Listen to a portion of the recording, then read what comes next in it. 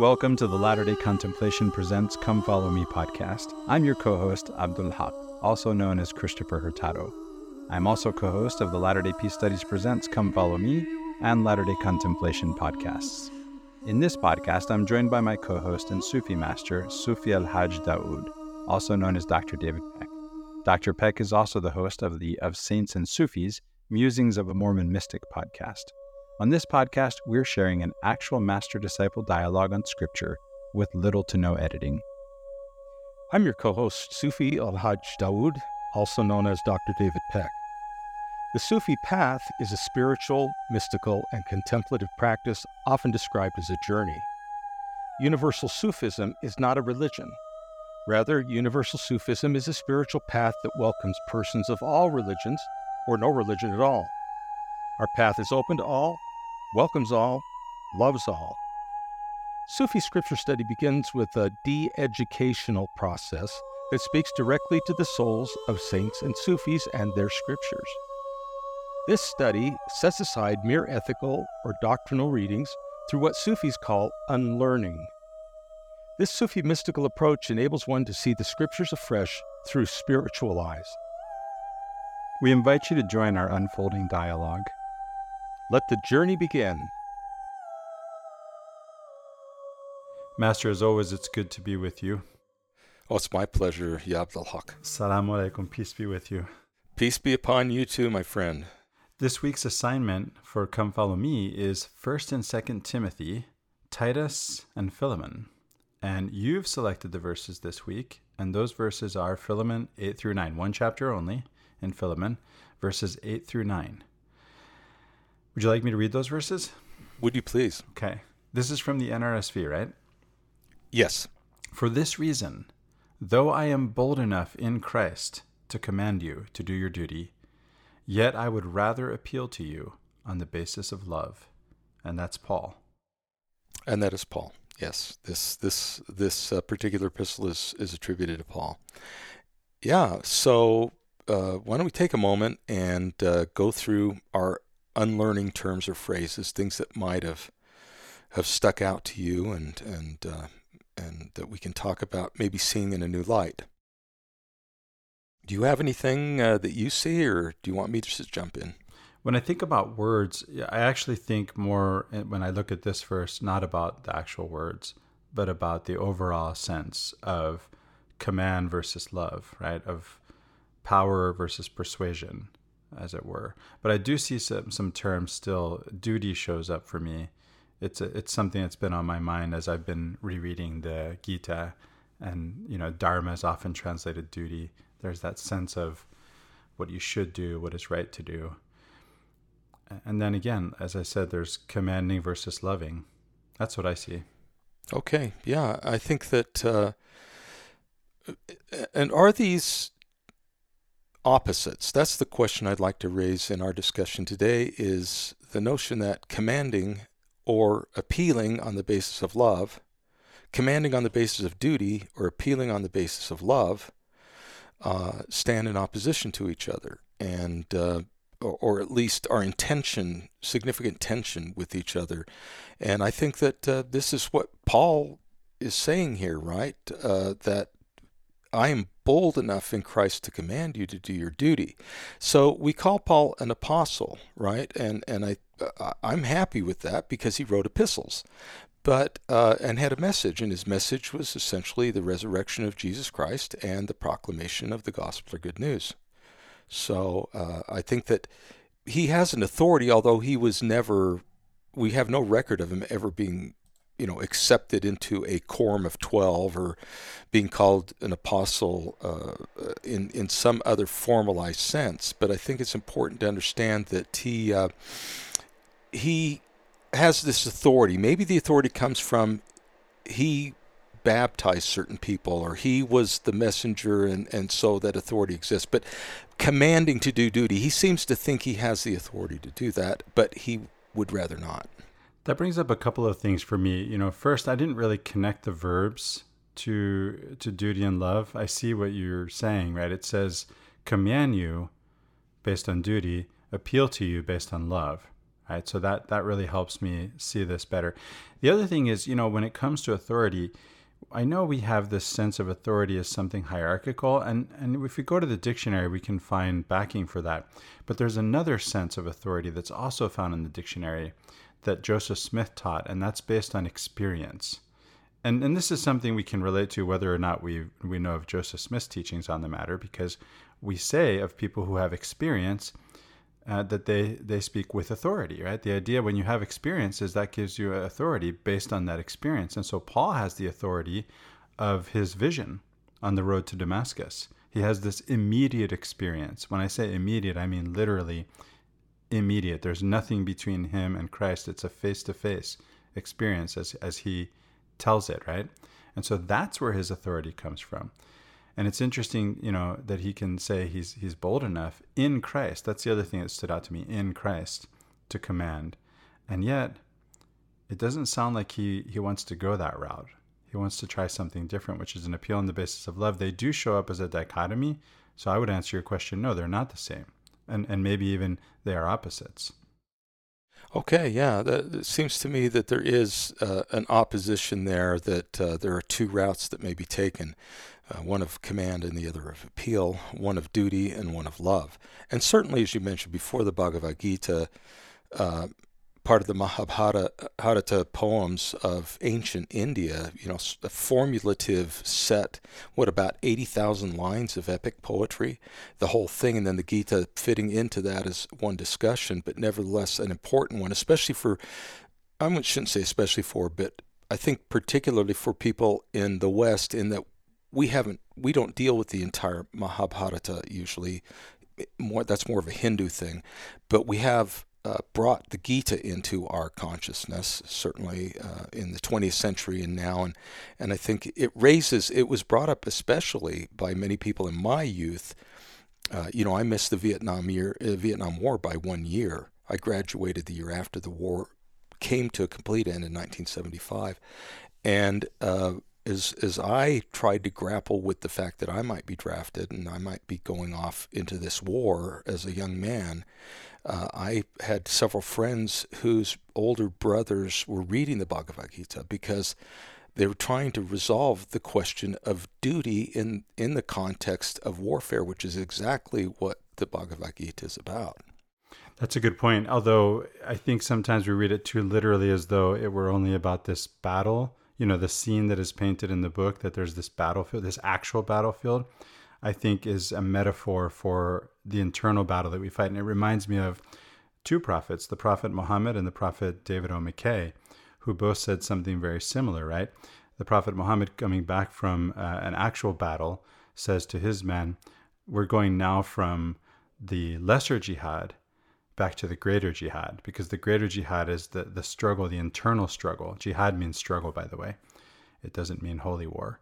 So it's a struggle. So that we go back to this internal struggle, which is like what David O. McKay says later, where he says the greatest battles that we face, right? And this is a paraphrase, I don't remember his exact words, happen in the silent chambers of his soul, of our souls. I think, that's beautiful. Just to make a comment really quickly on how that impacted me in saying that is this, the path of Sufism is often defined by Sufis as the inner jihad. The struggle is with our own soul, not some external struggle. And when we begin to heal our soul, then our outward actions take care of the battles. We find a way to deal with the outward struggles, the outward jihad, as you would say. The inner jihad is a solution to the outer jihad, so to speak.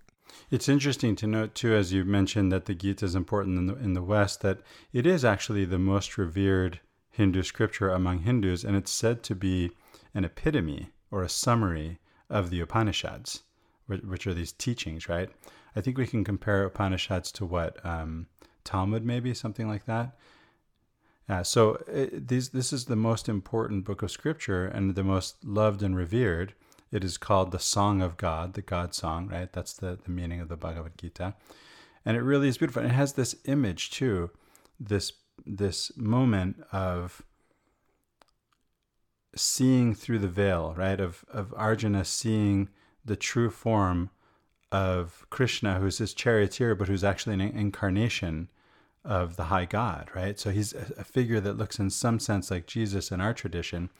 And there's this moment like in the brother of Jared in the Book of Mormon, where he gets to see the actual form of this God, right? Where he can't be kept from within the veil. Yeah, that's back to Ether 3, right? The brother of Jared, cannot be kept from within the veil, keeping from within.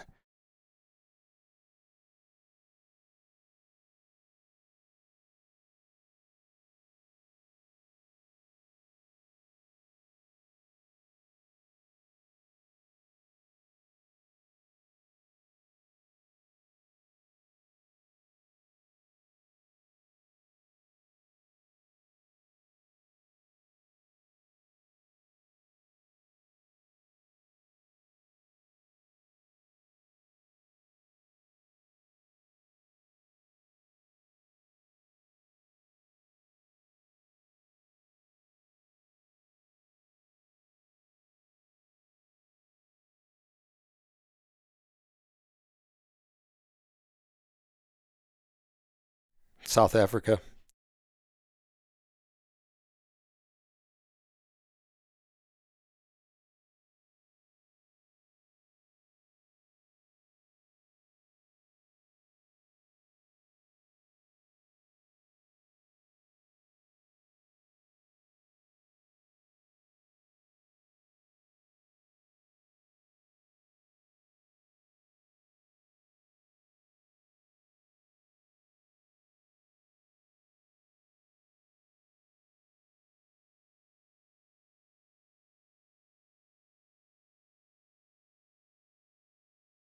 I absolutely love it. I remember reading part of the Tao Te Ching when I was much younger that really impacted me that way, because it talked about through a single human, they can impact themselves, and they can impact their family, then their neighbors, their village, and onward and outward. That impact can grow. And I think I was reading the Winter Bitter's translation of the Tao Te Ching, and he said, how can I know this integrity? How can I know that that's true?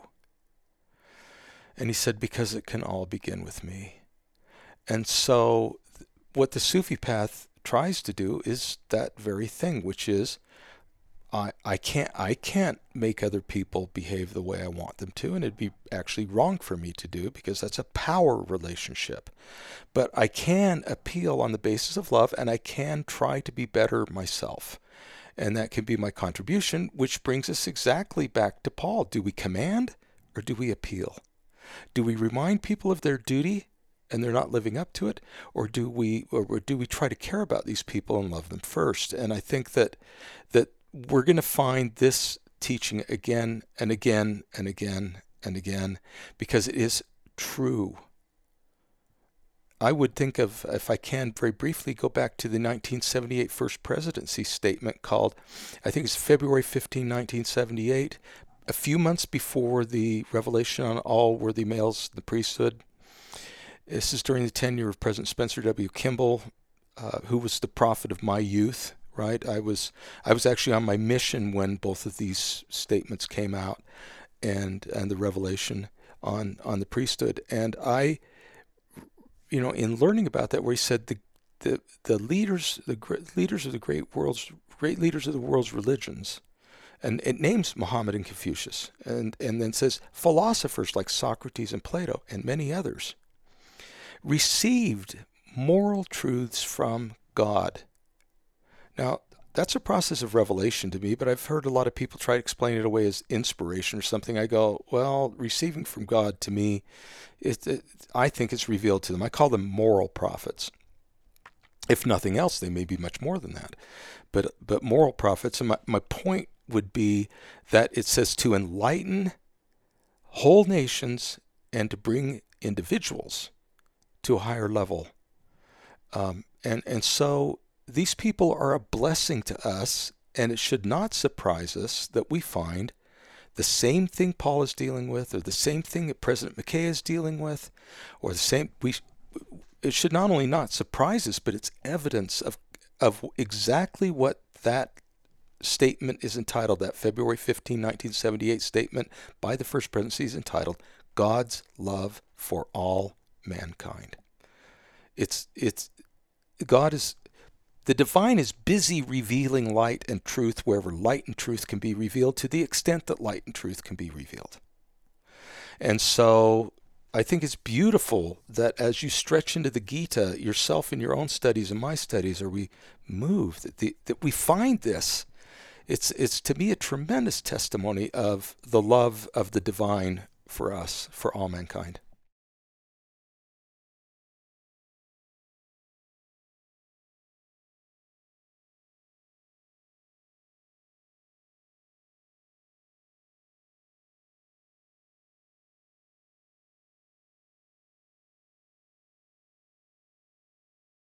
Okay, he is appealing to Arjuna on the basis of duty. You have a duty because you're one of the leaders in the royal family. You have a duty to engage in this battle that's coming up, because it's a duty to your family, it's a duty to the state, right? You can't just let this empire fall apart. And I think that there would be reason for that, because the chaos that might ensue would be worse than the order that exists. I don't know about that, but he does talk about duty. But he goes on to mention, and you know this very well, and maybe can help us understand. He appeals to the fruits. Don't look to the fruits of your duty. Don't perform your duty for a ego reason. So it's not the duty, it's why you're doing the duty. So let's suppose that Paul's saying, I could command you to do your duty, or I could appeal to you to do your duty on the basis of love. There's a sense, too, in which when he's commanding based on duties, if he's saying he can do that, that is, then there is a duty. That implies that there really is a duty, right? And then I see what you did there. If he appeals on the basis of love, that doesn't mean that it's not coming back to duty. The other thing I remember about Arjuna and Krishna is that actually in the end, what Krishna says is not only should you not act, right, on the basis of what you think will be the fruits of your actions, because that's up to me, is what Krishna tells him, right? It's up to God what happens in the end. But he says you should do all things, not just perform those actions that are your duty as a king, as a prince, but also all things out of love for him, out of love of God. So it all comes back to what we often call the two great commandments: love God, love neighbor, self. You know, the golden rule is the most immediate way in which we can show our love for the divine. I mean, yes, we could pray all day long. We could fast every day in the week. We could, there's many things we could try to do that would show our devotion to the divine. But I think what we're being told is, if you do it to the least of these, you've done it to me. Right. And this is something that not only Jesus taught, but that was also taught in, it's in the Upanishads, right? It's in the oldest scriptures that we have deal with humanity in this way, that we are all one, and that we are all God in some sense, and that we serve God by serving one another. I think it's beautiful. And so love again becomes the issue here, not the duty. It's me telling my kids, I'm only putting you in your rooms for your own good, when it's a lie. I remember the day that it dawned on me, no, I'm not. I'm doing it so they'll shut up so I can read my book. And I thought, well, wait a minute. Do I have a duty toward my children? Yes. Would that change if I acted out of love? Maybe I could sit down and ask them what's going wrong. Why are they doing what they're doing? And probably they were just being kids, actually. But can I find a way to do it on real love, not on the satisfaction of my ego, and getting them out of my way so that I could do what I wanted? I made the same mistake, and I ended up getting into the habit of staying up after everyone else had gone to bed, including my wife, and reading. I'd get a good 4 hours of complete silence by staying up until 1 o'clock in the morning reading. Well, sometimes I've stayed up literally all night. I just keep reading and reading and reading and reading and reading, and then I look at the clock and I go, oh, I better get ready for work. And I'm going, that probably was not a good idea. You and Malcolm X, I can't do that. I need my sleep. I could only stay up until 1 by sleeping until 9. Well, I'll just put it this way. I'm too old to do that anymore. But it's not that I haven't done it. So let's so the idea I think we're finding here as we have gone through our unlearning discussion here is that it's not the duty that is the issue. It's whether whether someone is commanding us to do it, or whether the appeal comes from a sense of love. And I would go back to Jesus and the woman taken in adultery story, right, where he just says, I'm not going to judge you. So you need to go and not sin anymore. How are you going to figure that? Well, I think you know. I think you already understand, and you need to go down that path of love and find out, and I've shown you love. I didn't judge you, right? And I could judge you. I could judge you, but I'm not going to judge you. I could command you, but I'm not going to command you. I'd rather appeal to you because, I think you've had a hard life, and I think you already know that this isn't what you want to do. And, so I think there's many examples where Jesus is doing exactly this. Of course, there are the times when he calls people out, like the Pharisees in Matthew 23, scribes and Pharisees, woe unto you, 8 woes, if I remember right, are pronounced in that verse. And so, any rate, I think that we're coming around to understand what the nature of this verse may be trying to say to us, especially from a Sufi perspective, which is love is the resource that we want to draw upon, and indeed that we love one another. That's a toughie, but that's where we're headed.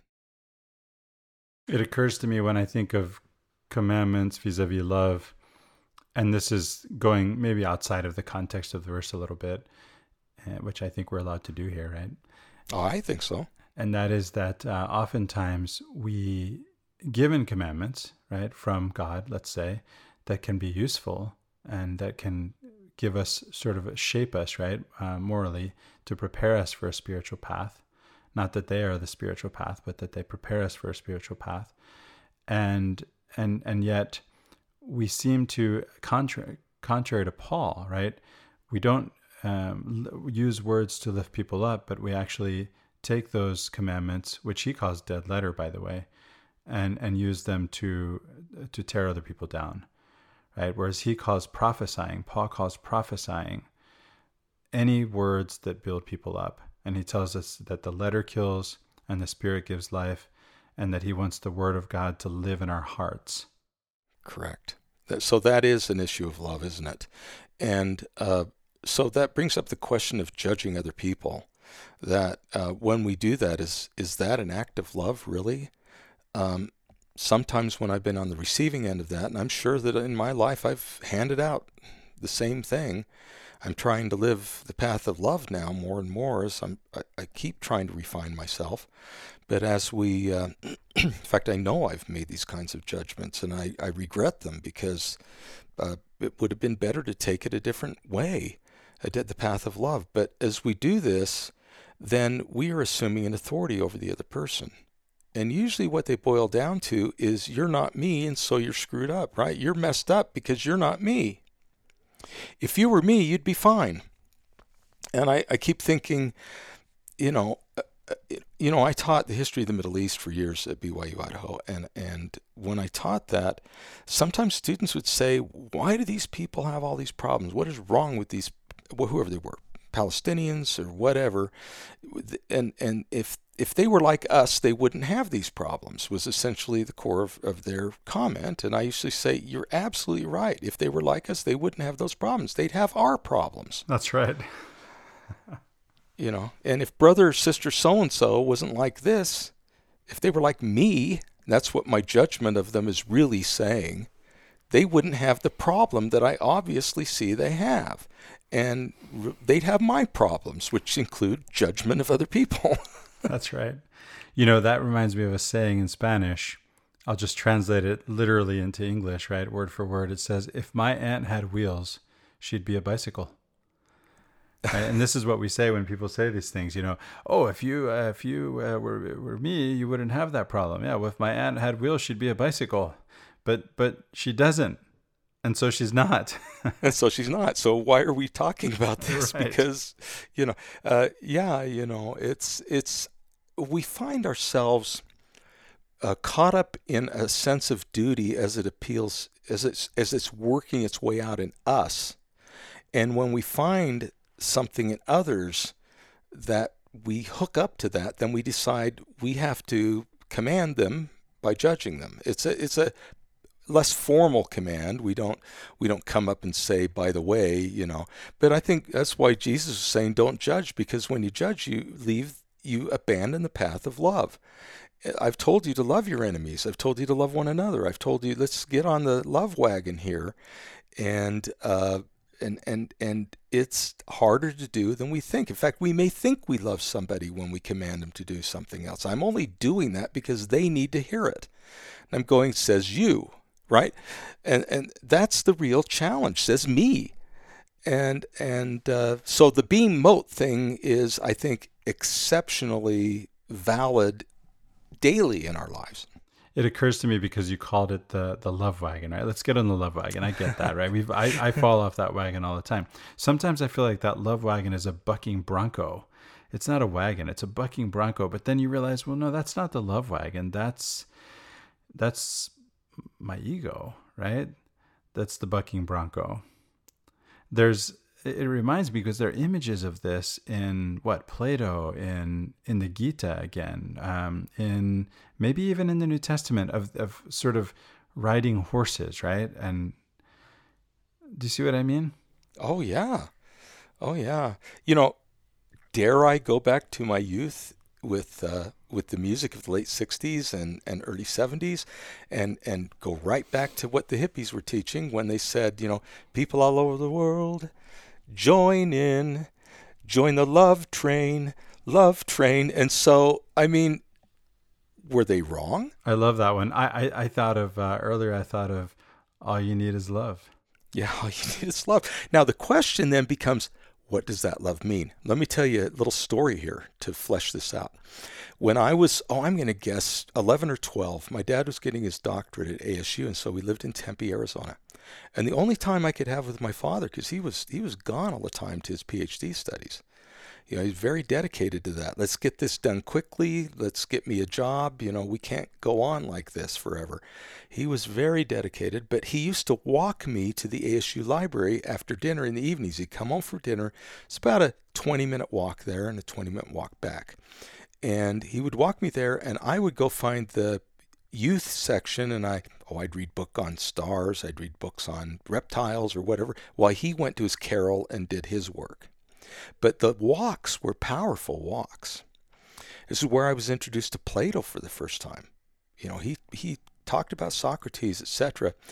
But I remember telling him, because I saw it everywhere, right? I'm talking about hippie time, of flower stickers on Volkswagen buses, and in the music and in the songs, painted onto the stop signs. And I said, Dad, what's wrong? I hear people at church saying there's something wrong with make love not war. I think love's a good idea. So you remember, I'm 12. Right. Okay, so he says, I don't think you know what that means. And of course I didn't. But the saying appealed to me as a young man. And so now I'd like to go back to Paul here and say, what does he mean by love? And I'd like to maybe do that by having a discussion of what I learned from St. Augustine of Hippo, right? The famous St. Augustine, who is an important figure in all of Western Christianity, not just for Orthodox or Roman Catholics or Greek Orthodox, but he's considered the second most important author in the Western Christian tradition after Paul. So I don't know if you want to comment on my anecdote before we move on. In other words, maybe my idea of love was, when I heard that statement, make love not war, maybe my idea of love was not the intended idea of love of who was making the statement. And maybe the intended idea of who was making the statement, so to speak, wasn't only what the people at church thought it was. Maybe it never was. Maybe it still isn't. There's that, right? Now, as for Augustine, I think you're going to talk about his Confessions, right? Yes. Yeah, book 2. Boy, Augustine's Confessions. That's good stuff. Although, I think it was my teacher, Ed Firmish, who said this. When he's not sure of himself, when Augustine isn't sure of himself, he soars. When he's sure of himself, he bores. So you get some ego coming through, but when it's not there, right? When somehow that ego isn't there in Augustine, it's just powerful stuff. It is. It speaks to me very, very directly. And I taught Confessions in my world civilization classes. I always pick a piece of literature. I try to pick one from outside Western civilization and one from inside to have the students read, so that they can, because that gives them a new lens to view these cultures from. And I always try to do it in a way that would allow them to have access to it. And of course, the Confessions of Augustine are difficult in that sense because we run into his youth. And of course, he's confessing to the sins of youth, a young male. And his father was no help because his father encouraged him to act out those urges. And it's kind of interesting. He says mostly we bragged. We didn't really do things. We bragged among our friends, hey, I did this or I did the other. And he said, we didn't really, He took a mistress. I think that's his mother, Monica, was a devout Christian and upset about this, and it took him a long time to work out that maybe that wasn't a healthy relationship as he thought it was. I think he cared for her. They had a son, but he's confessing stuff to us. It's interesting to me that he considers his most serious sin when he and his friends picked some pears from a farmer's tree, and they just threw them at these pigs that were there, and just pummeled them with these pears and hurt them, and intentionally. Now, I think the reason why he considered that his worst sin is he said, if I did anything of the flesh, it was because I had the desires of the flesh, and that's that's an important sin. He didn't downplay it, but he said that's different than wanton sin. I didn't need to eat those pears. I didn't want to eat the pears. They were probably unripe. I picked them to destroy the fruit, and I picked them to hurt, to cause pain to these pigs. And he considered that wanton. He said, I had no need, I had no desire. I just let myself go. Wantonness we can compare to the Sufi term we've been using, ghafla, right? That we've called heedlessness. There's a sense in which ghafla can translate also as wantonness. We just do it. We don't even have the natural man desires, so to speak. We don't do it because we have a natural urge. We don't do it, and so that, to me, I think he's saying is the opposite of love. And so that's in book 1 where he relates these stories, in book 1 of Confession. Then he calls them books. We call them chapters, I suppose. But at any rate, in book 2, he really comes to confront why he thought all of this was sin, and he does it by saying, what was it I desired? What was it I sought in all of these actions? Was it not this, to love and to be loved? Even in pummeling pigs with pears, it's his companion's approval he's after, right? Yeah. Yes. Yeah. It's so peer pressure love is one of those possible misplaced loves. So we're going to begin to talk about what love is. Certainly, acting out on the desires of flesh, we would say, is not love. because it's an ego action, right? He's doing it to satisfy his own ego, meaning his pleasure centers. He's not doing it because he actually cares about this person. And he's doing it so he can, in fact, he's saying, I didn't really do it. I basically bragged among my friends, back to love of peer pressure type of love. So the whole rest of confession is him trying to figure out what love is. And I paraphrase here, he would say things like, I loved the wrong things. Or I loved the right things, but my love was deficient. I didn't love the right things enough. Or I loved good things, but I loved them too much. I needed to deal with what he calls his mind and his will. My mind and my will had to be brought into my love. A Sufi would say that he needs to deal with the ego aspects of what he was calling love with the soul aspects of what is love. And I think that Paul is trying to help us to do this, to appeal to you on the basis of love. So the real question is, what is love? And I think we've ruled out judgment so far in our discussion, that judgment is not, even though we think we're loving a person when we judge them. It strikes me as the opposite of love. It seems that when we love, we are accepting in some sense, right? And that when we are judging, we're not accepting, to state the obvious, right? Yeah. That we're saying there's something wrong with you.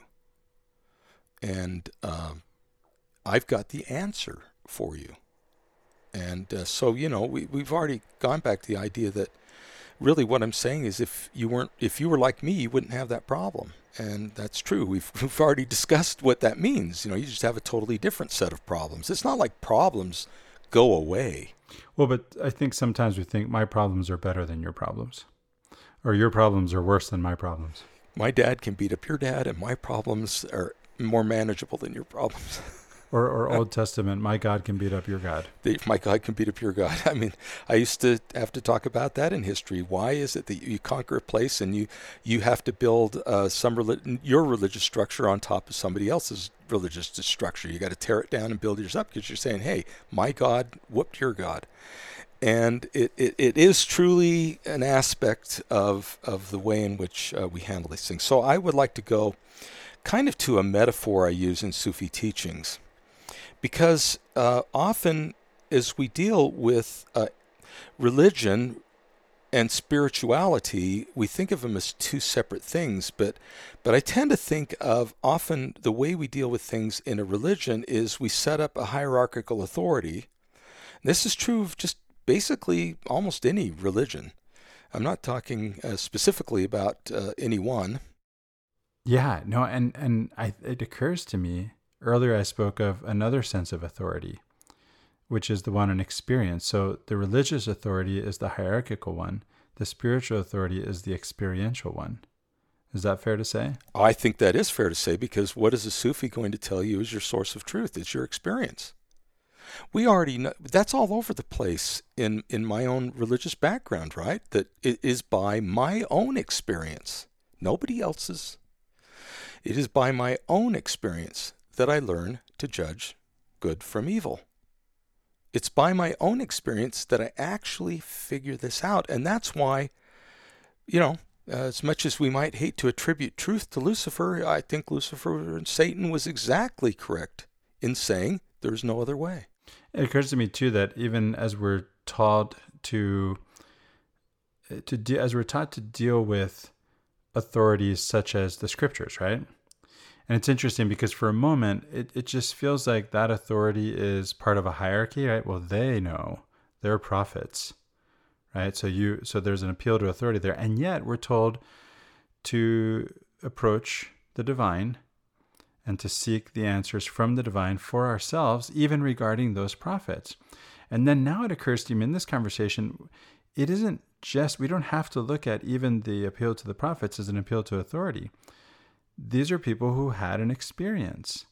and who are sharing their experience, and yet they're doing it in words. This is a theme we keep coming back to, and the words can't actually describe the experience, and that's why we're taught to seek our own experience. Exactly.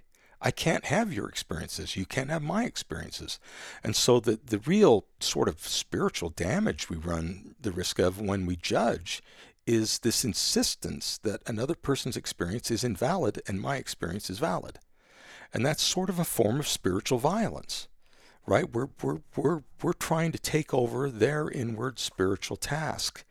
And by the way, I think a lot of times these people we read about sharing their experiences in Scripture, we're always looking for a way to turn that into a doctrine, and then from the doctrine we want to turn it into a commandment, when they were probably offering it as an act of love.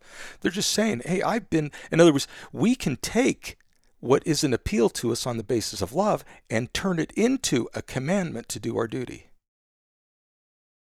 I know that there's another image that we can go to for this, which is the Stairway to Heaven. You brought up in a brief pre-show discussion, right, that you wanted to talk about that, and I wasn't sure whether you meant, now that you've mentioned some songs from the 60s and whatnot, are we talking about a song, or are we talking about Jacob's Ladder? What are we talking about? Okay, well, I make a pun of it by calling it Stairway to Heaven. And I guess I'm not really quoting the rock and roll song, because that says a stairway to heaven, and I say the stairway to heaven. So maybe I can get out from under that by making that minor observation. So now, what do I mean by that? One of the great challenges that a person can have is one in which they feel that the authority that they've accepted in their life from a religion or an institution is not satisfying their spiritual need. That their needs go beyond that. They're dealing with someone in their family who doesn't do what they're commanded to do, yet they love them. And they feel like somehow they're being put into a position where they have to choose the religion they love or the institution that they love over the family member that they love. And I hear this expressed fairly frequently, in which case they're trapped in their love. This is how I read, before we get to Stairway to Heaven, this is how I read Hamlet. Hamlet is trapped. He's trying to love Ophelia, but yet he knows as Prince of Denmark, he can't ever marry her. He's trapped in these situations, and then Ophelia is being told by her father and her brother, he doesn't love you. That's not love. You can't give in to him. He's the Prince of Denmark. He can't love you. And so she's trapped because she loves Hamlet, and she knows that she can't marry him. And now her father and her brother, who she does love, are commanding her not to do. And so this whole, to me, the entire play of Hamlet is conflict of love and failure of love. He loves his father, who says, "Cause thy mother no harm," when his ghost appears. But his ghost reveals that his uncle, who she married within a month of his father's death, he's the one who killed me. But if Hamlet reveals he's the one who killed me, certainly the queen is going to be made complicit in the murder, having married that quickly. I mean, that's going to be fairly obvious to people, that she either knew about it or consented to it or whatever. And so he loves his mother and he loves his father, but he can't love his father unless he reveals something that's going to harm his mother. But his father told him, "Don't harm your mother." They're all trapped in, what is it I wanted? What is it I sought? Was it not this, to love and to be loved? Well, he can't love and he can't be loved. And Ophelia can't love and she can't be loved. And it all comes apart in the most tragic way. And so I think that Shakespeare in that case is trying to tell us the truth of what Augustine is saying, of what the Bhagavad Gita is saying, of what the Tao Te Ching is saying, that we, love. Everybody dies. That's not actually a spoiler unless you just don't know Shakespeare at all, because that's always what the did case. I count? I'm probably wrong, but it seems to me I counted 9 people die in that play. I mean, if that's not tragedy, I don't know what it is. You've been talking about Hamlet this whole time, and I'm thinking of Romeo and Juliet. Oh, yeah. Because it's the same story. It's the same story, failed love. Yep. Montagues and Capulets can't love each other. I'm sorry you do, but, and then you've got all the, Tybalt's killed and, Romeo's complicit in that. And then they got to fake their death in order to have their love, but it turns it on its head. And I think Shakespeare's trying to tell us that, a lot of life goes wrong because of love. Because of love? Because what I mean is, we love the wrong thing. We love it too well. We aren't allowed to love. We are commanded not to love. We are, and what I'm getting at is, it's not. I shouldn't say because of love, but related to love. The love is at the center of the conflict, which plays itself out. What about there's one version of this that you haven't mentioned, which isn't to say that Augustine doesn't. You just haven't mentioned it. But what about loving the right things for the wrong reasons? That's another one, right? Yeah. Are they ego reasons? Well, then, that's the problem, isn't it? Because the ego wants us to turn somebody else to our will. And so, when I practiced law for 5 years full time, I did a lot of LDS temple marriages, divorces for them. And what I found out in almost all of them is that, in my opinion, there are times when people are abused. There are times when it's just a bad thing. But I would count those as probably the minority of the times. And so in the majority of these, what I discovered was an assertion of ego. It was basically, if that person were who I wanted them to be, our marriage would be fixed. The problem is their problem. It's another version of if you were me, you wouldn't have that problem, right? That's right. You wouldn't have. That's exactly right. And so now often they would say, well, I'm just not in love anymore. And I'm going, what do you mean by love? I mean, love is love. Does it take work? I mean, I had a lot of questions about that, but a lot of I am not in love anymore, to me, at least has the scent of ego to it. If not, full on ego. So I'm just saying the question of love and the question of ego are intertwined with each other. And the question of, they center upon our need for expression and fulfillment in love. All I ever wanted was to love. I want to love. I do. I think it's part of being human. And to be loved, I want to be loved. And so I can interpret what someone else is saying to me as they're commanding me, or maybe, well, this is what they think love is. And maybe I can talk to them about that. We all want that. It's not that far from the top of Maslow's hierarchy of needs.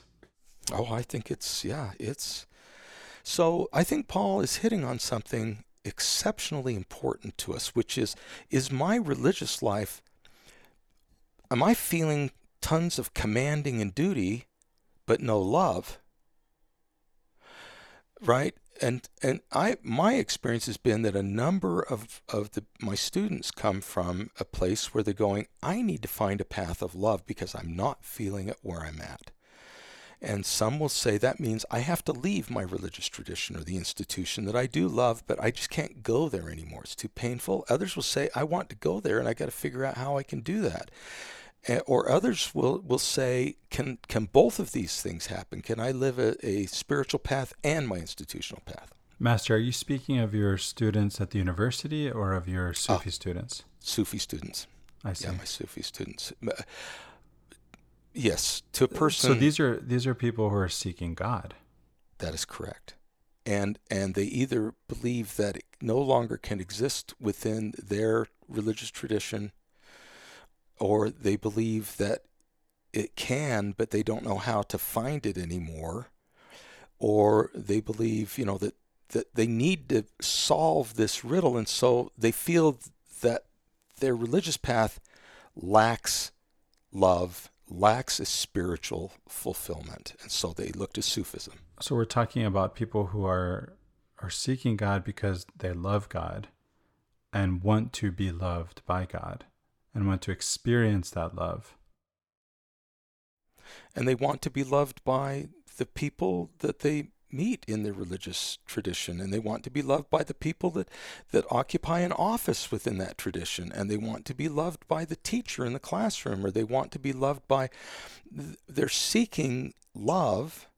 Often they're afraid. Fear can come out in a student where they act out or whatever, but the whole idea of this is we can be bold enough in Christ to command people to do their duty, but the better path is to appeal on the basis of love. And so I guess that's a real question for these people, and it all comes back to love. So you want to try Stairway to Heaven? Okay, so we're not talking about the song. No, we're not talking about the song. Which is too bad. We had a good thing going. Yeah. Well, my own personal preferences. But no, let's talk about this. This is sort of a metaphor I've developed based upon a statement of Hazrat Inayat Khan, who's credited largely with bringing Sufism to the West in the early 20th century. And he's at the head of our order, right? Historically speaking. The head of our stream, yes. Our order we would say goes back beyond into antiquity. Some of us would say our order is a stream that came from the first humans. But yes, and so the head of our stream, yes, very much so, and a beloved person by us who wanted to share what he felt was a message of love. Before I met you, I had seen his book. I was going to say books. I think it's a book. I saw his book on music. Yes.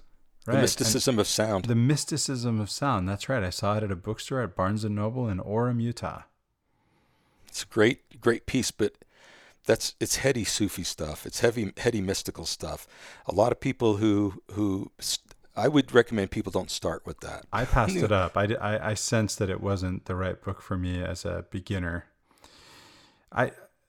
Perhaps it would be appropriate to mention a good place to begin as a beginner. First, let me say, as I was told, I love books. I really do.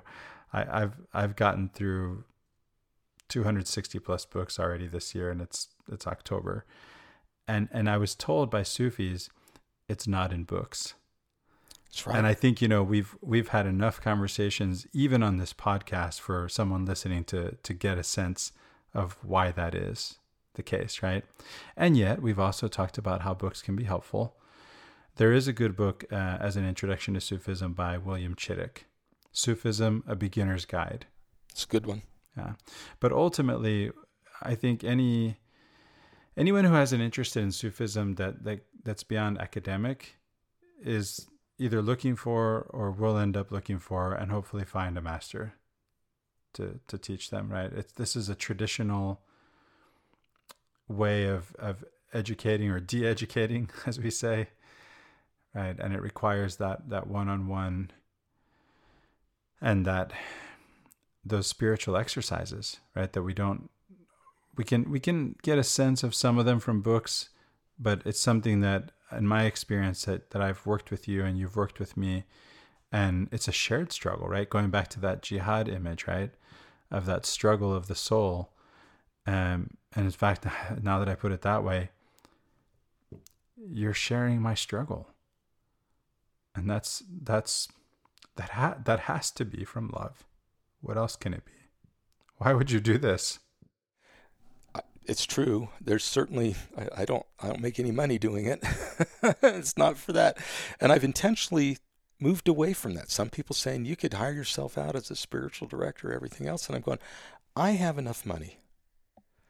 My money meets my needs. I'm good. I'm retired. I make enough money. I have a nice house. Everything goes well for me. It has to be out of love. If it's not out of love, then it's out of ego. And so I'm trying to shy away from that. And I know that you are returning again and again. You could just say, all right, I'm done with this and walk away. But I think that's because you love the process as well. And it is experiential. And we do practices so that they can expand the potential for experience. Or they can help us understand the experiences we have in a spiritual light. In other words, that we begin, our soul reaches out and says, well, maybe that person isn't doing this because they hate you. Maybe this person is actually doing it because they love you, but it's not working. It's not being received as love, or it's not understood as love. And in fact, the person may be doing it to hurt you. We can't ever say that that's not true either. Or they do it, as you've suggested earlier, because they really think it's out of love. And they really do believe that. And yet it just isn't loving. Or at least it doesn't come across that way. By the way, I do, going back to, we all want to be loved, to love and to be loved. And I count myself among my fellow humans in that I want to love and be loved. And I love God. And I want to experience God's love. And I do have an experience of that when I sit in silence with God. I don't always experience, and by the way, I think some can. I think even you, Master, would be more likely to experience God in this way than I would, through hymns, for example. Now, we could probably get on the same page with some Baroque music, or maybe even some Led Zeppelin. I mean, a song like Kashmir, right? That just great song. That just brings to my own mind, my own experience of the vastness of a desert or an ocean. Because they're really the same, right? When you're surrounded by nothing but desert or ocean, and the canopy of the stars is visible, right? Because you're in the middle of the ocean or in the middle of a desert. And it just reminds me of my experiences of the divine, right? I can relate to a Joseph Smith who goes out in the woods to pray. I can relate to experiencing God in that setting. Because I myself, when hiking in the woods, which is something I love to do, have been brought to my knees by the woods. It wasn't I decided. It wasn't I said I'm going to pray. It wasn't I'm going to kneel. It wasn't my ego. It was the love of God that I experienced in that setting that brought me to my knees. That is so beautiful, And the origin of that song, Kashmir, not to digress too far, but to reinforce what you're saying, came from a journey that Robert Plant, and I think he was with the other members of Led Zeppelin at the time, took in Morocco, out in the desert. And I don't know why they called it Kashmir, which is a province of Pakistan, India.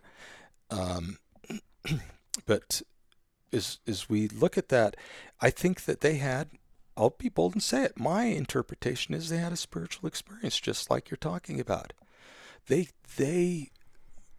It did something to them to see that. And Robert Plant wrote those lyrics and just said, so I think it's a very powerful song because it's not a product of mind.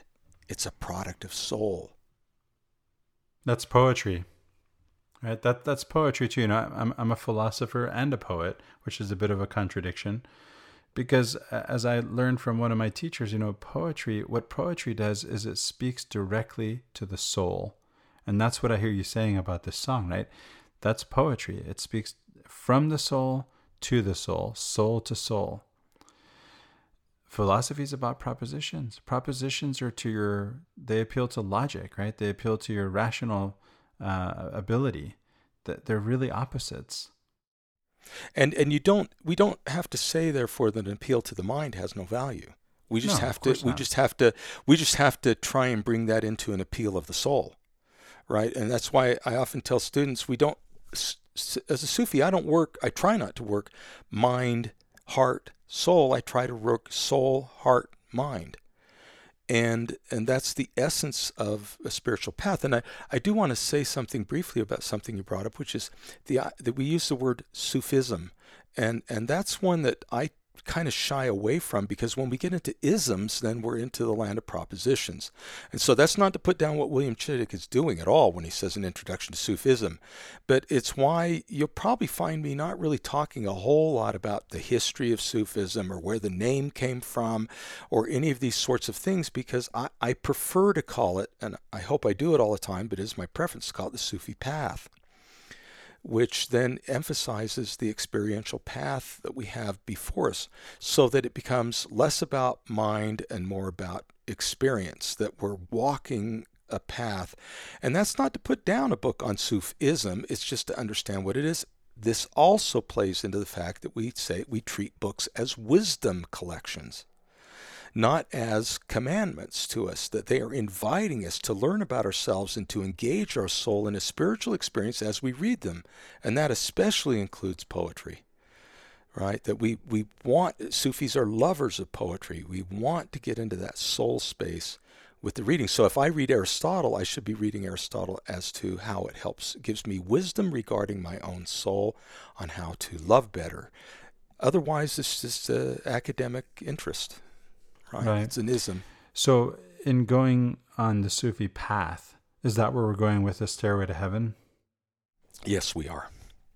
Let's do my Stairway to Heaven. So Hazrat Inayat Khan, this will take just a second. I hope I don't belabor it too much. But Hazrat Inayat Khan said, let's use the metaphor of religion as a stairway that leads upward.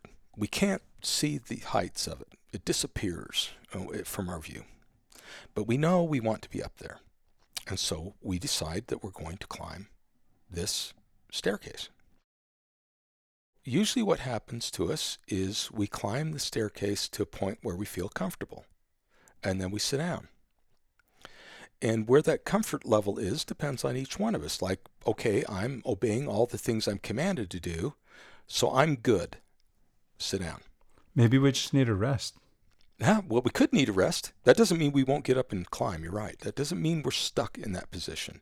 But he's coming to the West, meeting Western Christianity or meeting Western Judaism or meeting, he's coming and he's dealing with theosophical societies of the late 19th, early 20th century that are burgeoning and all of these things. And he approaches it, by the way, through music. He is a highly trained classical Indian musician, and he gives these concerts. He's trying to get people interested, but he finds that they're really most interested in hearing his exotic music. He's exotica, right? He's something different out there, and so he attracts a lot of people doing that. And he's going, well, I'm only doing the music so I can get to talking about the Sufi path. I'm not really interested in just being a musician. That was a means, not an end. So he actually stops doing that, and he starts holding meetings.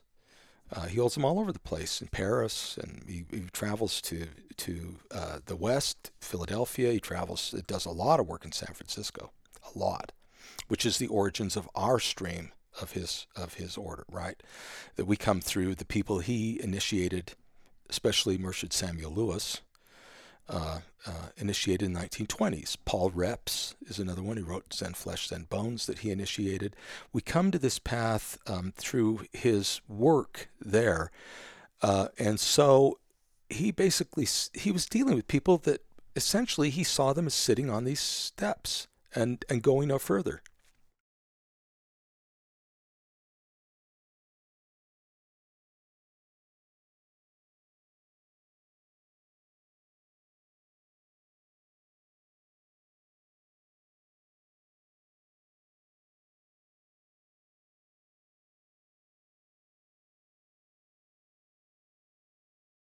It's absolutely true. I met my current teacher, Shabda Khan, in Istanbul in 2014, and I already knew that I wanted to find my way on the Sufi path, and I knew many great Sufis in India. I lived in India for nearly a year in 2010 and 11, taught at the University of Delhi, but I had been back tons of times, and every time I tried to find time to meet with my Sufi friends there, Salman Chishti and Aman, his brother, and he's a brother through marriage, brother-in-law, I guess I should say, but Idris and I have all these friends there, Kalandar, and I needed to meet with them. In fact, my wife said, why don't you spend more time with them, because you're a lot better when you're with them than when you're not. Salman spent some time in my home, and she got to see Salman first ride off, and she said, you need to spend a lot more time with him. And I go, okay, you're right. That's I get great. It. My wife likes you too. My wife loves you too, David. I love Alyssa. Know she does. She is a person of passion for what she believes is right, and it comes out of a sense of love And I think she's committed to that path of love. In many cases, it would be easy for us to abandon the path of love. It could be more convenient. It could be way less painful in all of our relationships. I mean, I could have taken my wife's comment, "You're a lot better when you're around him." I could have taken it as like, "Oh, so you don't like me when he's gone." Or I could say, "You're right. You're absolutely right. Thank you for saying that." And so I can turn it into a command to do my duty, or I could turn it into an appeal on the basis of love. That's in my power and my power alone. So sometimes that's in our hearing. Yes. And it's in our ego hearing, I guess the ears of our ego. So I think Hazrat Inayat Khan was tied up with, he kept trying to work with people as a potential Sufi disciple. And he just kept running into the fact that they thought they had it figured out. He used to say, "My greatest challenge in working with people is they'll come to me to see if they can follow a spiritual path. But really what they're after is to see if my ideas square up with their ideas. And if they don't, then they're gone."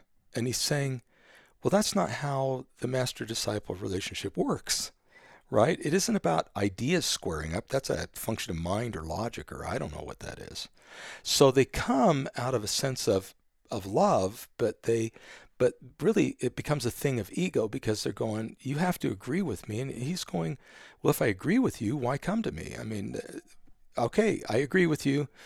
Sayonara, right? I mean, okay, that's it. We can now go our separate ways." He kept seeing people on these stairs that were testing whether or not their stair was a good stair in the mouth of this Sufi master. And this is when? In 1910 is when he came to the West, and he died in 1927. So this problem predates social media. Oh, by far. Social media just magnifies it. Oh, yeah. Yeah. And of course, Jesus tried to say it in his own way. If you love those that love you, what the heck? Even the Pharisees do that. You have your reward, right? Yeah, you have your reward. Yeah. You got your club. Your club is all together. Congratulations. Yeah. And, are you happy? Well, that's as far as that goes, right? We can make a religion into a club. We can make the people who we hang out in our ward into a club. I think cliques is sometimes the word we use with this. Sometimes someone in a youth in a religion might feel excluded because they aren't allowed into the clique.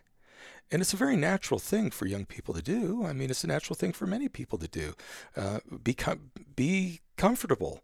So this stair feels really, really comfortable. Well, isn't it really, it's about that same impulse, right? We want to love and be loved, and we get this sense of, okay, I'm in this space where I feel loved and where I love these people. And it's easy, by the way. This isn't loving the people who are hard to love. I'm going to love the people who think like me, and I'm going to feel their love, and I think I'm good. I'm just going to stay right here on this step. That's right. Why not? I mean, and so there don't have to be nefarious motives to the formation of cliques. There don't have to be nefarious motives to a religious leader or an authority figure within there. They may be very sincere in what they do, but we can turn it into something that is a misguided love. We can turn it into our own damnation.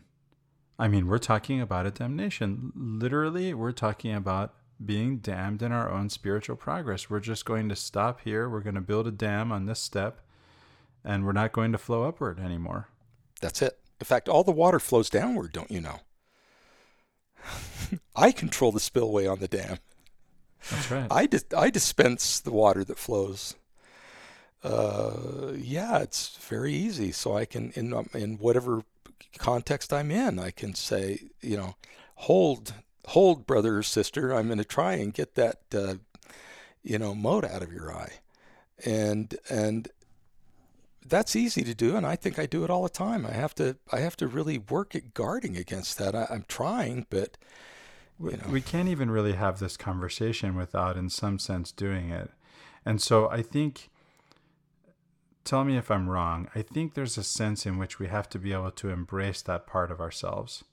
It's not that we're trying to annihilate the ego.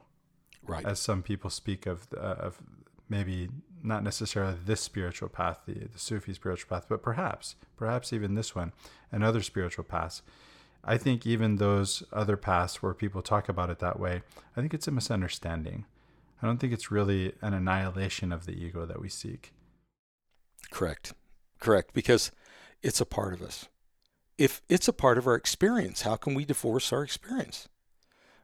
Our experience is our experience. It's part of us. And so what we want to do, well, how about we love the ego? That we appeal to the ego on the basis of love. That we have compassion upon that part of ourself that judges harshly, especially that part of ourself that judges ourselves too harshly. This is why the second level or second station of the soul is called the nafs al-lawwama, but what it means is the blaming soul. This is where I'm messed up and it's my own fault and I hate myself. And you're going, you're not going to make any spiritual progress if that's where you're at either. That's another dam. Forgive my ignorance, because I do struggle with this myself. So I wonder, I think in formulating the question, I can already sense the answer coming. I've been here before. So I'll give first my analogy, which is back in grad school when I went to a physician and my physician said, your blood pressure is slightly elevated. And I asked him, and this was an honest question. I said, is my blood pressure elevated because I'm high strung, or am I high strung because my blood pressure is elevated? I really didn't understand. And he said, you're high strung because, your blood pressure is elevated because you're high strung. Now, I've come to a more recent understanding, and I don't think this actually contradicts that physician at all. I think he was a very wise man. He was actually a Jungian psychologist in addition to being a physician. I think that the two are one and the same thing. We try to put these in terms of cause and effect, but I think that's because we're separating the mind from the body, and that's not a real separation, right? They're two manifestations of the same thing at the same time. But I wanted to ask, if I learned to go easier on myself, would I then be less judgmental of others? I'll bet the answer is yes, isn't it? Well, yes, if what you mean by going easy on yourself is that you've learned to love yourself and accept that you're not perfect and not in an indulgent way. If what we mean by that is indulging our ego. No, I meant if I were less judgmental. I know what you mean. I'm just saying, right? No, if we're doing it in a way where we're not being judgmental and condemning, right? And not, ordering ourselves around. Remember, the first station of the soul is the commanding soul. If we've left the commanding soul and we move to the blaming soul, we then can move to a soul that is inspired. That's the next station of the soul, which means we open ourselves up to receiving guidance from masters, guidance from books, guidance from the great messengers of God, and guidance from the divine itself. And now we can move forward. Now we can move someplace else. What about from ourselves in some sense? I'm just wondering if at that point, if then we can receive some kind of wisdom from the judgments that do pop up, right? If we don't try to push them away, if we accept them, we don't really apply them, right? We know that they're judgments, but if we can see them and we can see where they're coming from, that even that can teach us something about ourselves. Oh, absolutely. I think absolutely. I would say that we put them in a holding area, right? We say, okay, I need to think about this. Right now might not be not only think, I need to learn about myself from this. My soul needs to examine this. And so in essence, what we do is say, I'm going to put it in a place where I don't think it's going to harm me, and I'm not going to condemn it. I'm going to put it in a comparatively non-judgmental space. It doesn't judge me, I don't judge it. And then say, is it true? So it becomes an observation. For anyone who's experienced any kind of teaching and meditation, it really does seem to relate, in my mind, to the idea that when you're meditating, because people have the idea that you're somehow going to be free of thoughts, right? That's the goal, and they think, I can't do that, and they maybe don't even try, or they try and fail. But really, it's about noticing what comes up, and then don't beat yourself up over it, right? But it's just like you said, just notice it. So you're putting it in a separate place where you can just observe it. Isn't that interesting? I'm observing this now, right? Instead of it taking over and you're acting out of it, which you're acting from this ego position rather than from a soul position. Right. And this, so the observer is one of the ways in which we talk about those experiences within meditation, broadly speaking. And I would say that what the Sufi is going to say is you're more than an observer. And it's more than that, because from the Sufi perspective, it's your inner truth, your soul, that is bringing that to your conscious mind. In other words, this is the opportunity when, if you open yourself up to the soul telling you, it'll bring in that thought, or it'll bring in that crisis, or it'll bring in that self-judgment, because it's trying to tell you that this is something we can work on and something we can try to figure out, and we can incorporate into ourselves for its strengths, and we can learn to live beyond its weaknesses and drawbacks. That's beautiful. Yeah, and so the notion of the Sufi is not just the observer, but is what is the healing path, and the soul is what leads us there. And this is why one of the reasons why I gave you your Sufi name. Servant of truth, servant of reality, servant of God, servant of the divine. That when you enter in this spiritual path, then you send yourself forth on that trajectory that you want to serve the truth. Well, what is your truth? Your truth is your soul and your experiences. That's your truth. And so we would look at that as your soul's trying to teach you something. Okay. So that's on that path. That's on that stairway to heaven again. Yes, and I do want to take the stairway to heaven just a little bit further here. So Okay. leaving behind what Hazrat Inayat Khan said, which is, I think, very powerful. I'm sitting on a step. I'm not getting anywhere. I'm loving the step. I brought my drink holder and I put my recliner up on my step, and I can observe everything that's going on. I'm creating my own little cave out of it. I see the shadows that are there before me and hear the voices, but I'm never going to leave and walk up to the light. We find this comfort zone, and then we have a tendency. We have a tendency to see someone on the step below us who's not doing what they should be doing. And we might say, sister, brother in Christ, sister in Christ. I'm telling you that because I figured Christ out, and you apparently haven't. So, brother in Christ, sister in Christ, you're on the wrong stair. And even though that stair's a good stair, you're doing it wrong. And you need to figure out how to walk up to this stair, which is the correct stair. So I'm going to send you some of my water so that you can drink my Kool-Aid and figure out how you're going to get up to my stair. And so we have that tendency to begin judging, because the comfort of our stair then turns into the truth of our stair. And then we begin judging. The other thing is, we can look up above and we say, brother or sister in Christ, you're going beyond the mark. You're getting ahead of the general authorities, the brethren. You're getting ahead of the brethren. You're thinking too much. You've gone beyond the mark. That stair is taking you into a place where you think you're going to have spiritual growth, but you're not, because you've gone too far. You need to come back to my stair. This is the right stair. I can get you a recliner and a drink cup. We can figure this out, and you'll find that this is the right stair. And then, as we begin to collect this community on our stair, we start saying, by the way, this is the only true staircase. And we own this staircase. And if you're not going to come to this stair and this stair only, we're going to kick you off our staircase. The only true staircase trademark. That's it. And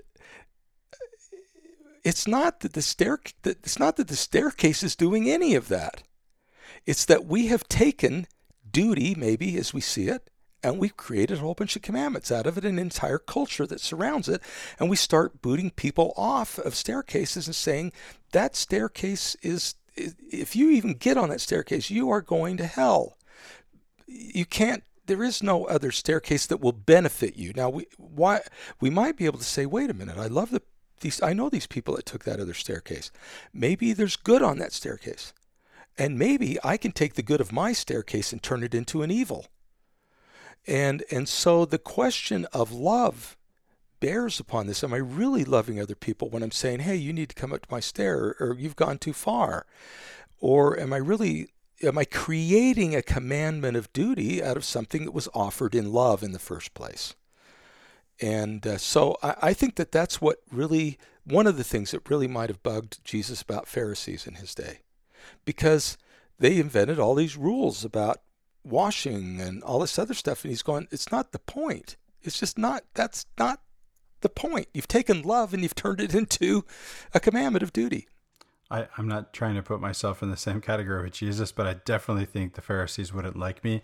I'm the man who started my day yesterday on the Sabbath reading hymns to Inanna, went to my LDS sacrament meeting, on to the Chinmaya mission for a lecture on the Gita, and then out to lunch with my atheist friend. Well, hey, you are consorting with the unclean. You are pagans and unbelievers and heretics. Well, Samaritans of all things, right? False religionists. Samaritans, yeah. Well, we could go that way, and hopefully nobody would judge you that way, because it's not our business really to get involved in that. When we do, we harm our own soul as much as we run the risk of harming somebody else's soul, because we've let our ego stand in the way of our love. David, what I was actually doing was just being me. I was just being myself. And I guess you nailed it. I was seeking truth, Call me Abdul Haq. You are Abdul Haq. And so I will say this. I don't claim to have gifts or powers or anything else. But I have walked this path further. And from it, I think I've begun to discern truth seekers and those who want to be truth seekers, who I love as well. And the only way I'm going to say this is that there's a reason why that is the name I gave you when you were initiated, is because it was obvious to me. And how was it obvious to me? Well, I'm not sure how. It isn't necessarily a rational thing. It's just I meditate upon the upcoming initiation. I try to absorb it into my own soul and try to let that speak, and I think it is accurate. So the whole Stairway to Heaven thing that we've been talking about here means you can't read the hymns of Inanna, especially not on Sunday or whatever. I mean, this is the risk that we run, rather than asking you, well, what do you find in the hymns of Inanna? What is it you're finding there? What is it that speaks to you out of this? Why do you want to be with what is happening with an atheist that you think is, and you may not know. I'd love to answer that, actually. I think I'd give that a stab. When I'm reading Enhenduana's hymns to Inanna, there are several things that attract me to this. First of all, this is the first author, and she's a woman. This is not something that I was aware of before I came across Enhenduana. That really got me curious, right? This is 1,500 years before Homer, right? And she's a priestess to the goddess, the same goddess who was part of the Israeli cult, right? The Israeli temple cult. No. It's the Canaanite. She's the same goddess that's part of my tradition, right? She's part of the Israelite temple cult, right? The Asherah that we read of in the Bible as poles or groves, right? There's something behind those words that's really lost in translation, which is the divine feminine. And so here's this priestess of this goddess singing her devotion. Not only that, but this first author gives us a story of her own writer's block. As a writer, I just love that. That's incredible, right? The first author tells us about her writer's block in one of her hymns to her goddess. And it's the devotion, right? It's the devotion, right, that sees her through that and that produces these praises to this goddess. And they're just beautiful, right? They're just beautiful. And they're speaking to to this goddess who I believe in. Even as a Latter-day Saint, I claim that right. Yeah. Oh, absolutely. Why? Well, belief, again, in the Sufi path, I would suggest that we learn that belief is one of the aspects in which we approach the divine and we approach the sacred, but we also know that belief is ever mutable. And that I'm not talking about your belief in specific now, I'm just talking about belief. And it's a choice, right? When I say I believe, this is something because at first, this is what I should be speaking to, or what I could be speaking to as a Sufi, is because of the experience that I have of the beauty of the feeling that's expressed in the poetry of this priestess to her goddess, about her goddess, of her goddess, because that resonates with my own soul and my own experience of the divine feminine. That's why I say I believe it. That's beautiful, and that's why you're Abdul Haq, the seeker of truth. The truth in all capital letters, right? Truth in all capital letters is because you will accept the wisdom that leads to truth no matter the source.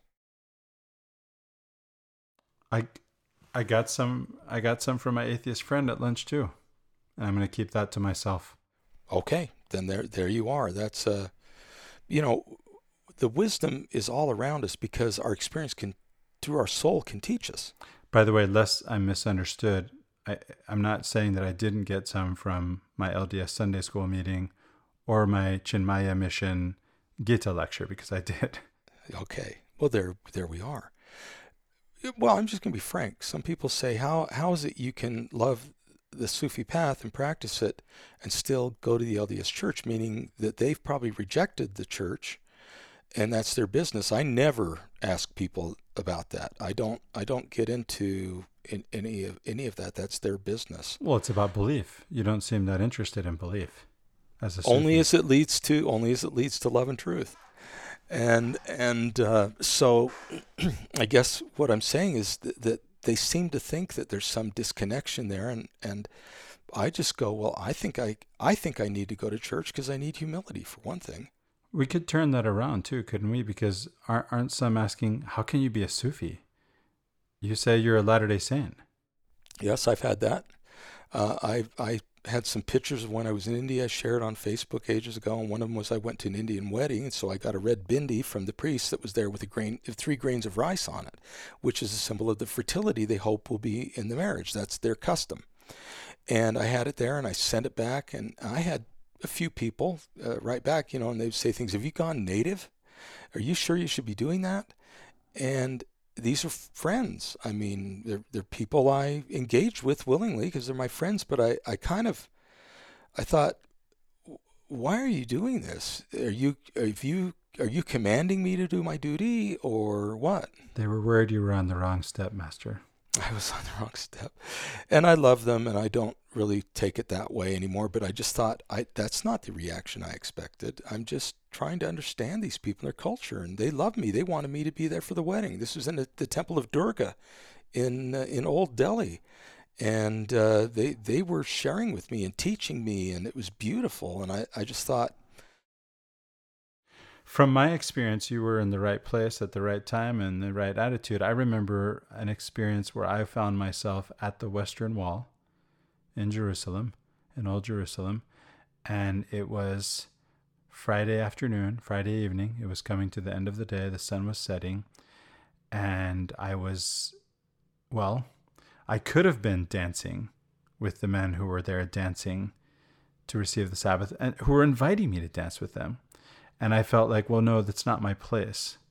I didn't feel like I was going to be converting to Judaism and I would be wrong or unjustified in the sight of God. I just felt like it's not my place. These men were inviting me to share in a celebration that they felt in their heart of hearts.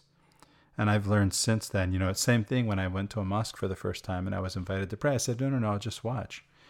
And I've been to many mosques many times, and I've taken students and we've all sat in the back and watched. We were there to observe. We heard the the sermon, the Friday sermon. We observe the prayer. For my students, this is the first time they've ever done this usually. And what I've learned is ever since that first time, if I'm invited to pray, I'm praying. If I'm invited to dance, I'm dancing. Yeah. Oh, that's beautiful. You know, I've had many similar experiences, as you know, many mosques where I'm invited, and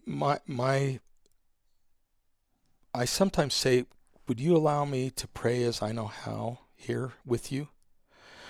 But I won't line up. I do know how to say your prayer and how to perform it. I say it in Arabic. I know all those words, and I know everything else, and I respect you for it, and I would sincerely try to do it. But I don't want anyone there to feel that I am mocking you, or that I've had many people say, why don't you go on the Hajj to Mecca? You know, you're fully qualified to go on the Hajj to Mecca. And I go, well, it's because I would not probably be wanted there by some people. I feel I could go. You know, I don't have any problem with that. We all handle that in the way we feel most comfortable, and so dancing is dancing. I've been to the Western Wall on the Thursday to see the bar mitzvahs and the bat mitzvahs that are going on there at the Western Wall, and I got to blow a shofar horn and engage with people and feel their love and pray at the wall and put my prayer into the wall with others, and have tried to sing along, and I'm dancing because my dancing is pretty hideous, but I have sung with them. But I will tell you one final anecdote here in this, and then I think I'd like to bring this all back into Paul, which is one day I was going to the Western Wall, the so-called Wailing Wall, and as I was going there was a particular group of Hasidic Jews that were taking donations. And I had put a cap on, so my head was covered, and I was prepared to go down. He said, you can't go down there. I said, well, why not? Well, you're not really a Jew. And I said, why? Well, you don't follow the law. And I said, the way you follow the law? Are you saying that I'm not a Jew because I don't follow the law the way you do? And they said, that's correct. And I go, well, do you tell the same thing to all those other people down there that think they are Jews? And they don't have the same hat you have. You know, you can often tell members of Hasidim by that particular hat they wear. It's a symbol of which stream of the Hasidim tradition they belong to. And I'm going, do you really say that to them, to tell them that they can't be down there? Well, someone should. And I said, well, why? He said, well, you have to give me money. And I go, why does money have anything to do with any of this? He said, we're taking donations because we're the only people that truly observe the Sabbath. And this place, this world would fall apart and be destroyed if we weren't praying the correct way and observing the correct way. And they said, so it's your obligation to give us money so that we can spend all of our time praying and studying. I said, well, are you praying and studying while you're out here asking me for money? Are you, I just said, I don't mean to be, condemn you, but I really just don't get what you're saying. And he said, oh, and you have a camera too. You can't take pictures here. Photos are not allowed. And I said, the sign right over there says photos are allowed. Are you now the law? And so I don't know who these people were. And I really asked some questions, but I did go down and I did sing and I did take pictures and I did pray. But I'm kind of going, talk about a step, which is the only true step on that stairway to heaven. I mean, you run square in front of it. They are the gatekeepers, the complete and total gatekeepers of access to that stairway in their minds. And I just thought, wow. Well, it sounds like if you hadn't been a Sufi in this conversation, you might have been intimidated. You might have backed away. You might have given up your camera. You might have given them money. Probably. And I mean, we can be intimidated by these things. And they are unpleasant. And they do have an effect upon us that we have to then deal with in our soul.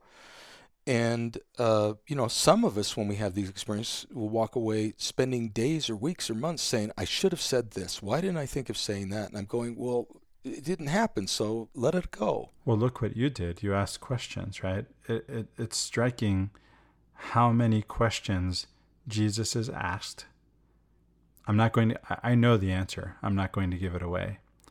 Take this to your, not to you, but to the listener, take this to your scripture study and find out how many questions is Jesus asked and how many does he answer? And how many questions does he ask? It doesn't seem that the path that Jesus is inviting us on is about answers. When you do the math on these questions, it seems to be more about questions. I love it. And he's appealing to us on the basis of his own love. He loves us, and so sometimes the appeal on the basis of love can be harsh words. It can be calling the Pharisees out because they're in a place where, you've got to go up you got to clean the staircase. You got to go get your whip and go up and clean that staircase. I had this happen to me recently in a meeting with men I trust. I didn't know them at all, but I trusted them because they're part of the men's work that I'm involved in, and I know what that means. I know the context in which I'm being inspected by these men, and I was asked a question, and I got up in my head where I spend a lot of my time, and I got called out on it. In very, very harsh terms by someone who I didn't know or didn't know me at all, and I felt nothing but love. I said, this man is right. I'm in my head. He's inviting me to get out of my head. He's right. I love it. I love it. You heard that with the ears of love, it seems to me. That's so beautiful. Well, that was the context. That's the context that's held in this work, right? It's the same kind of context that we're told is the context that we're supposed to hold as religious participants or adherents or believers or members of institutions, right? That those are the standards. In my experience, in the men's work, those standards are upheld. They're not always upheld in others, and I don't mean it's interesting because there's no hierarchical authority that's upholding these standards. We are holding those standards ourselves as men. I love it. It's what we should all be doing, and that is certainly compatible with the Sufi path.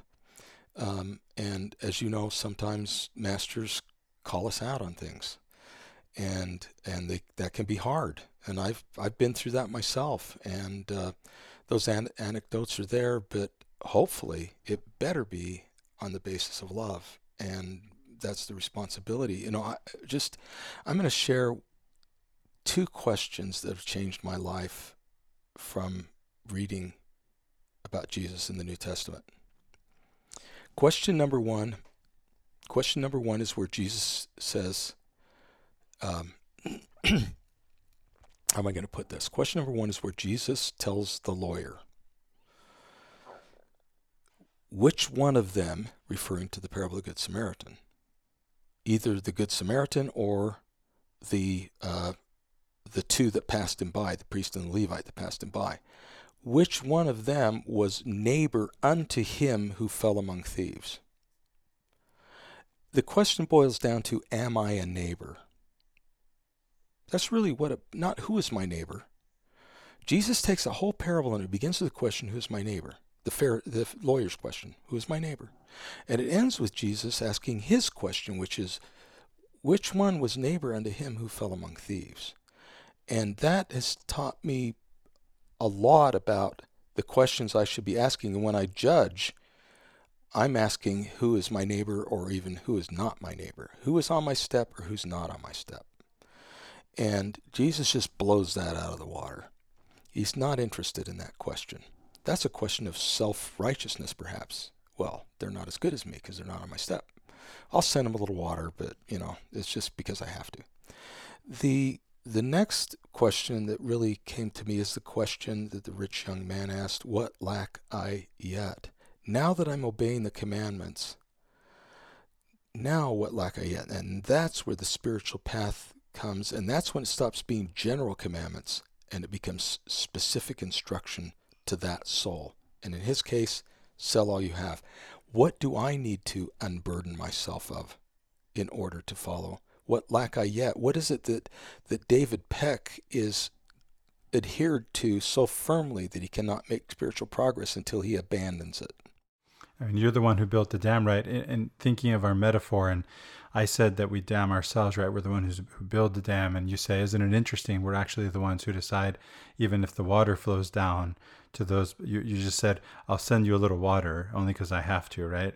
But it occurs to me that it looks like in the picture we're painting, if we stretch this metaphor and hopefully it doesn't break, we can even be damning others. Yes. We could be holding the water that comes down to us from stairs that are above us. And we may, by withholding, we damn them. Yeah, we don't give them. If there's water on the staircase, it should freely flow for everybody. We should all be able to drink at that well. And there's another thing Sufis love is wells and drinking at the well. And I told you, I think about my experiences in Turkey going to the station of Abraham, where in the tradition of that region, which is Şanlıurfa, Edessa as it was known to the west, they believe Abraham was born, and went to the cave, and there's a spring in the cave, and I drank from that spring. And then I went in Şanlıurfa to one of what they consider the site where Job suffered, and God gave him water. In the Quran it says he was given a pool of water, one to cleanse himself in the morning, one to drink from in the evening. And I drank from the well of Yunus, the well of Joseph, or Job. I'm getting all mixed up here. I drank from the well of Job. Why? Because I want their water, so to speak. Metaphorically, I need to find something within Job. I need to find something in Abraham. So this is why when pilgrims go to Mecca, they drink from Zamzam, which is well associated with Abraham, and why my dear Sufi friends bring back containers of water from Zamzam that they share with their guests. They go, please, would you drink some of this water? So the Sufi path is one of offering water freely and inviting people to drink of water, not damming it, not holding it. What is it about this experience that caused to us in such a powerful way? I think about a time that I was hiking. It was some kind of national forest or something in Israel. It was near the tri border area of Israel, Syria, and Jordan, I think.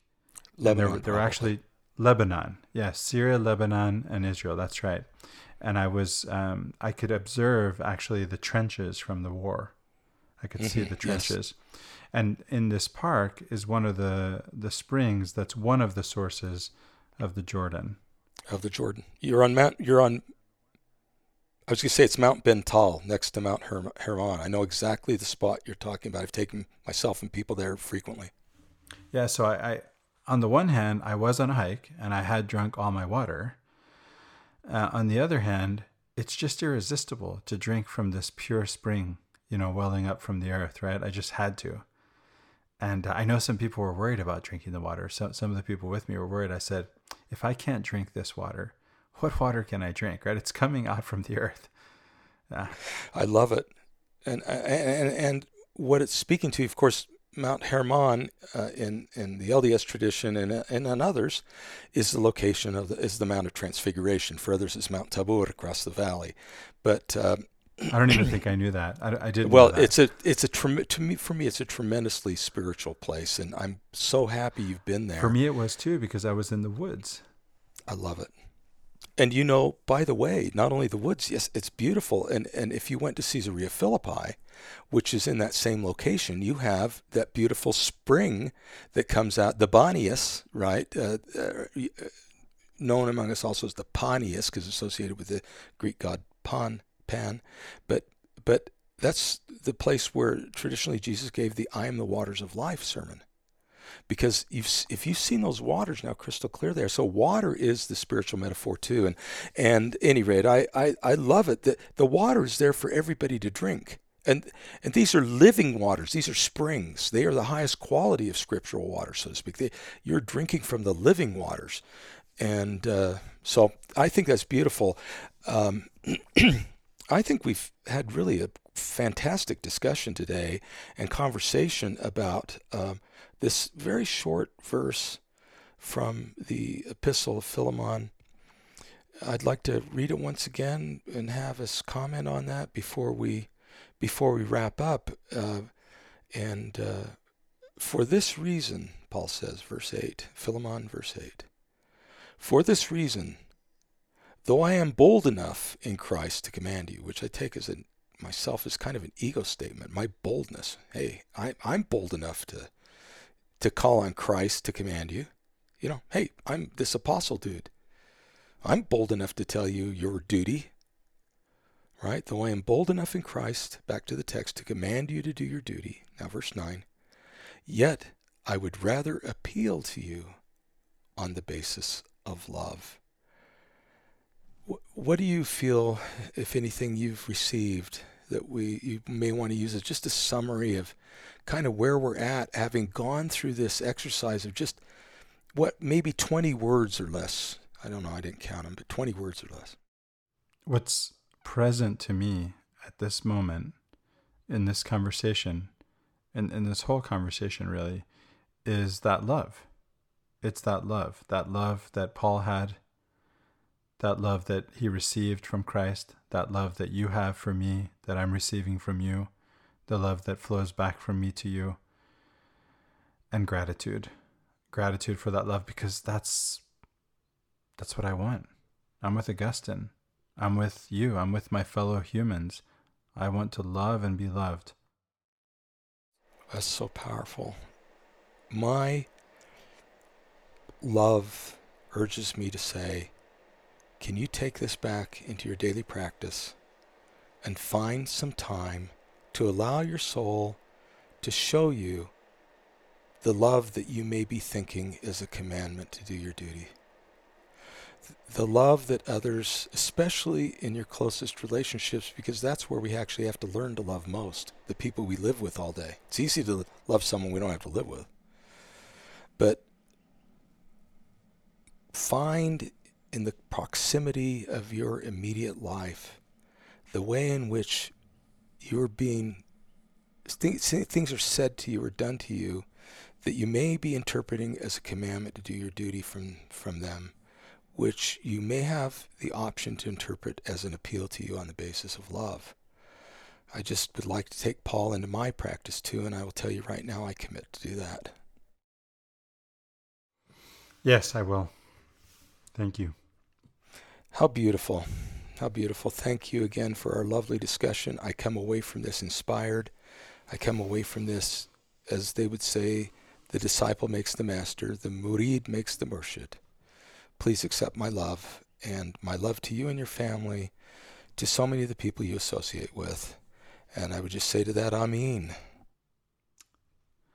Likewise to you, Master. Thank you. Ameen, Ameen. I will see you next week. Ma'asalama, my dear friend. Ma'asalama. Peace be with you.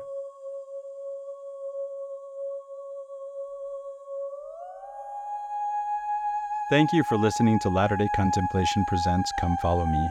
Once again, I'm your co-host, Christopher Hurtado.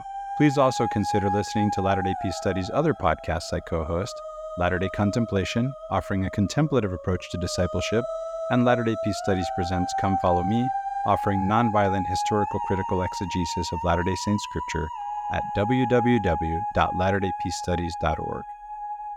Once again, I'm Dr. David Peck. Please also consider listening to my other podcast of Saints and Sufis, Musings of a Mormon Mystic, offering Sufi meditations and commentary through my The Truth of Jesus is Himself series at www.daviddpeck.com. Thank you for co-hosting this podcast with me, Sheikh Daoud.